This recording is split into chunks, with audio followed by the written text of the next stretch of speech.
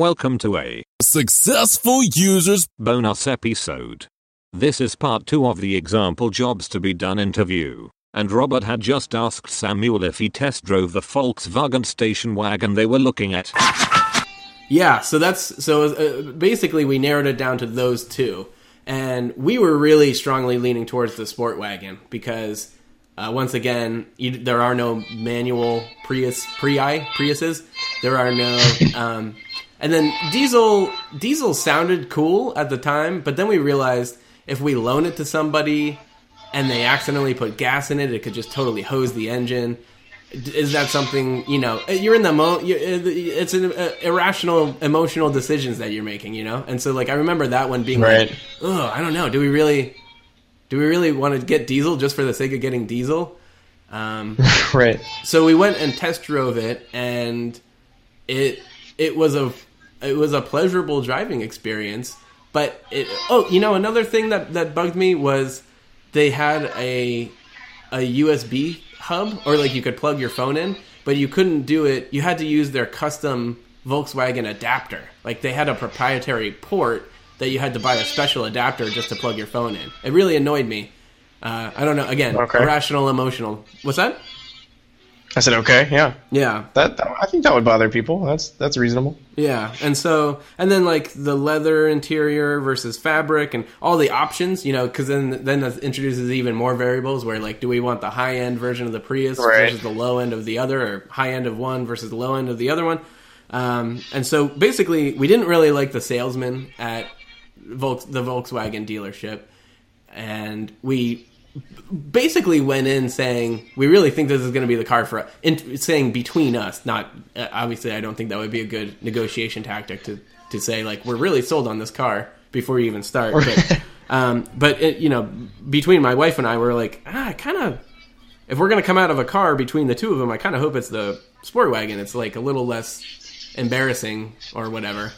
And we test drove it and it went well. And so basically just as a point of leverage, and also just as a reality check, I was I'm not prepared to discuss any sort of advanced, transactional discussions until at least we've gone to one other dealership and test driven one other car. It seemed like a very reasonable request in that way. And so, Conveniently enough, the Ron Tonkin Toyota was just down the street from there.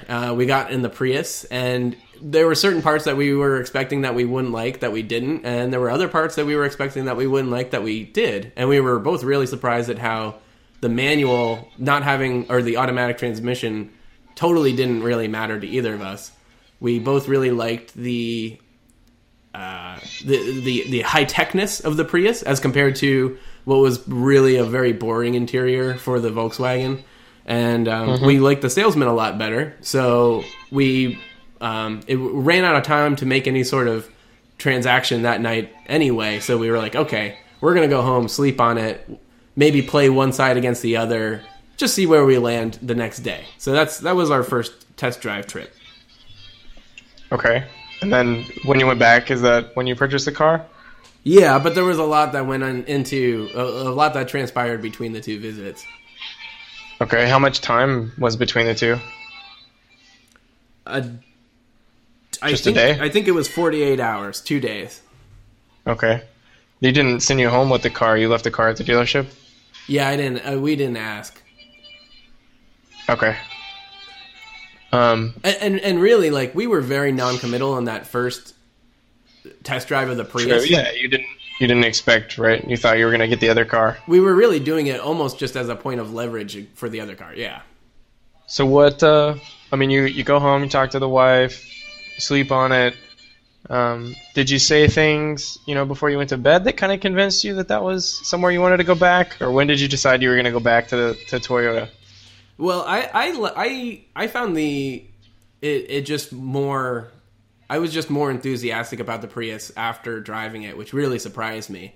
And we both slept on it and woke up the next day. And the one thing that my wife told me really flipped the script for her was so we both test drove it. So we drove each other around. And when we went to switch seats, I was like, hey, because I'm a little bit of an aggressive driver, especially here in Portland where everybody's like in La La Land all the time. And so I've always been very much like, pretty aggressive from the, going from a stop at an intersection, or not really cutting people off, but maybe a little weaving, these kind of things. And the Prius is like, it changes the whole, how would I... the rule set of the game, where all of a sudden it's like, oh, how much fuel efficiency can I get out of this thing? So there's like a little meter on the dash that tells you how much you're getting out of it. And I found myself immediately being like, oh, I'm just like coasting from a stop at an intersection, and oh no, I'll let this guy go past me. I'm not going to gun it, and because there's also a dynamic where it uses the battery until you need to ask more from the car, and then it switches into gas. So then my decision wasn't always, how can I get to where I'm going first, or how can I make sure that this guy doesn't get in front of me or whatever. Then it was like, well, is this really worth spending gas on? Because basically I'm getting it for free until I really need to get that extra oomph. So I found myself driving, even on the very first test drive, like a total grandpa. And I told my wife that, and she said that was the most appealing thing to her, just to avoid. We had also just gotten my very first speeding ticket ever, a couple weeks beforehand. So I think she was really relieved to hear that I'd be driving like a wuss.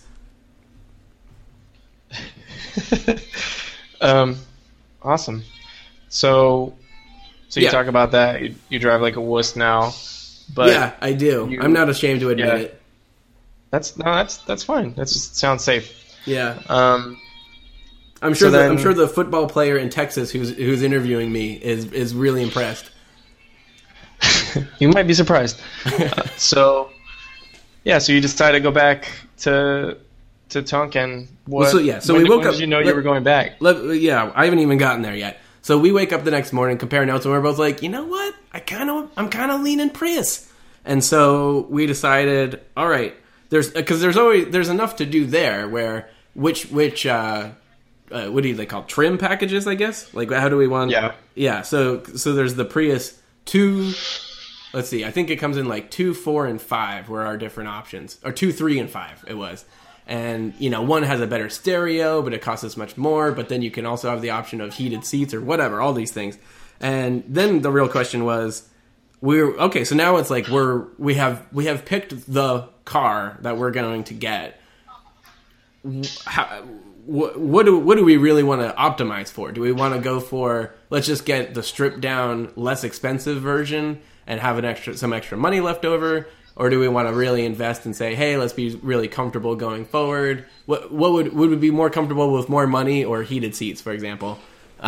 So then it also became, if we know what car we're getting, we still don't know where we're going to get it. We like the salesman at that place nice enough, but not, I wouldn't, not to spend an extra $1,000. I would be very willing to drive a little bit further and see where that might take me. So at that point I did an internet search, just Google Maps search for Toyota dealerships, and then went to their sites and searched for the basic, trim package that we were looking for, and just saw, what the sticker price was for the, different dealerships, and used that to kind of narrow down our search from there.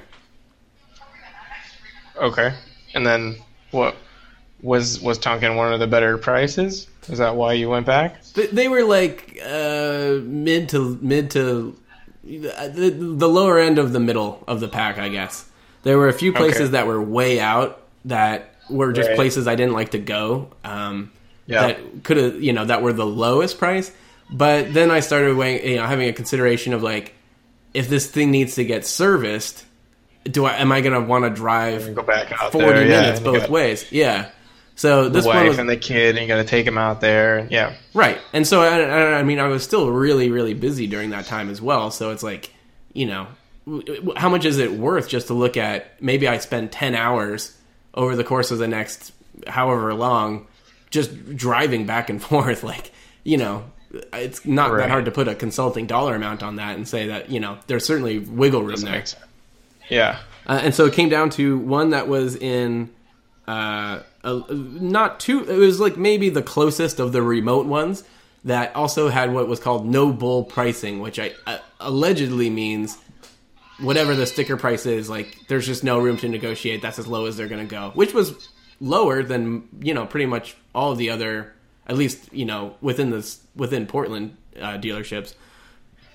But at that point, I sort of had the hunt was on. I was ready to go in and start negotiating. So that kind of took it away from me, where I was like, oh, well, I can't negotiate. Even if they had started higher, I'd be like, okay, but then I can negotiate. I would have been really happy negotiating to the price that they advertised, but that was almost like that scene in Jurassic Park where they have the goat on the chain, and they're like, T-Rex doesn't want to be fed. T-Rex wants to hunt. Yeah.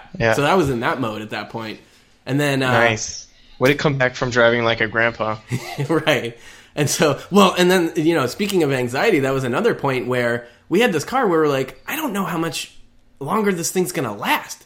So, I really don't want to lose leverage by having to take a cab to the dealership. I think that would probably be a bit of a flag on their end. Or, or like, this guy's going to have to buy this car or take a cab home and spend money on that. So what I did at that point was I genuinely did like the salesman that I had, at the first one. So I told him look, it's down to this one that's a little further away. They have this no negotiation price. It's a lot lower than what your sticker price is. Can you come down to what they have? And, if you can come down to what they have, I'll come over and sign the papers right now. And then it was very much of a dance around oh, yeah, my whatever, the supervisor, accounts guy, whatever that the banker in Deal or No Deal, just some shadowy figure, I guess, who's pulling the strings. So it was a lot of I can't do it. He's really being adamant about this. They also, but basically I was just using this okay, today is the day that I'm going to buy a car, and I can go down there. I'd rather go with you, but it has to at least be something where I can squint and say that it was basically the same, roughly the same deal. Or I'm not, leaving significant amount of money on the table just to, I like you, but not that much kind of a thing. Sure. So then the clock was ticking with him where he's let me see what I can get together. And I'm okay, but, at that point it was mid-afternoon. So finally he says, okay, I've got the car that you want. It was at a price that I wanted. Come and get it. Okay, great. And then right when I'm on my way to get it, he calls back and says, oh, I'm so sorry. The color that I told you had, it's actually like a silver, an aqua light blue silver, which was a color I was not at all interested in. So then all of a sudden, I'm well, I still have this other meeting set up at this no bull place. Maybe I'll go. I guess I'll just have to go down there. And so at that point, he pulls this Hail Mary move and calls that dealership to work some sort of arrangement where he sent somebody down to go get the car that I wanted in the color that I wanted and have it driven up to the dealership that I wanted, which was his. For basically, I think we split the difference. It was a $200 difference, and he just gave me an envelope with $100 in cash for my troubles. So at that point, very late in the day, had to wait for the car to be delivered. I finally get there. We hammer out the deal, and, I'm signing papers at 8 or 9 at night. It was also when the Trailblazers were in the playoffs. So I caught, the first half of the Trailblazers game in the lounge at the dealership, waiting for papers to process and stuff. Okay. Which game? I think it was the first one against the Rockets. I think it was game 1. Oh, okay. Okay. That's a good one. Yeah. All right. Well, I think... were you worried when you were going to make that purchase? Did you feel pretty good about it? Is there anything about the Prius that you were concerned about? No, at that point, I think I had done so much legwork that it was just a relief for it to be over. And, right. It was my first time negotiating with a car salesman, doing all that, hearing that there were a lot of tricks that they would pull. I got the whole, do you want this extra protective coat for $1,400 more? And I knew enough to say no to that sort of thing. So I figured at that point, I've done my homework. Now it's time to take the test. Wherever the chips fall, the chips fall. Get it done. Yeah. Did you imagine, those 48 hours or maybe the day they were going to get your car and bring it to you? Did you think about what life would be like with this, Prius? Were you excited about that? I think we were projecting a tremendous amount of relief to that future state where we just weren't looking for a car anymore. Well, no, even more to the point, just weren't worried every time we got in a car to go somewhere. Right. Was that for you? Were you worried that your wife and son were going to be driving around town and stuck somewhere and that was going to be a big problem? Yeah, huge. Yeah. Okay. Well, I think that kind of lays it out. I mean, I think we can go game off and kind of discuss a little bit about the anxiety that you had and some of the emotional decisions you made. Does that sound good to you? Sure. Game off.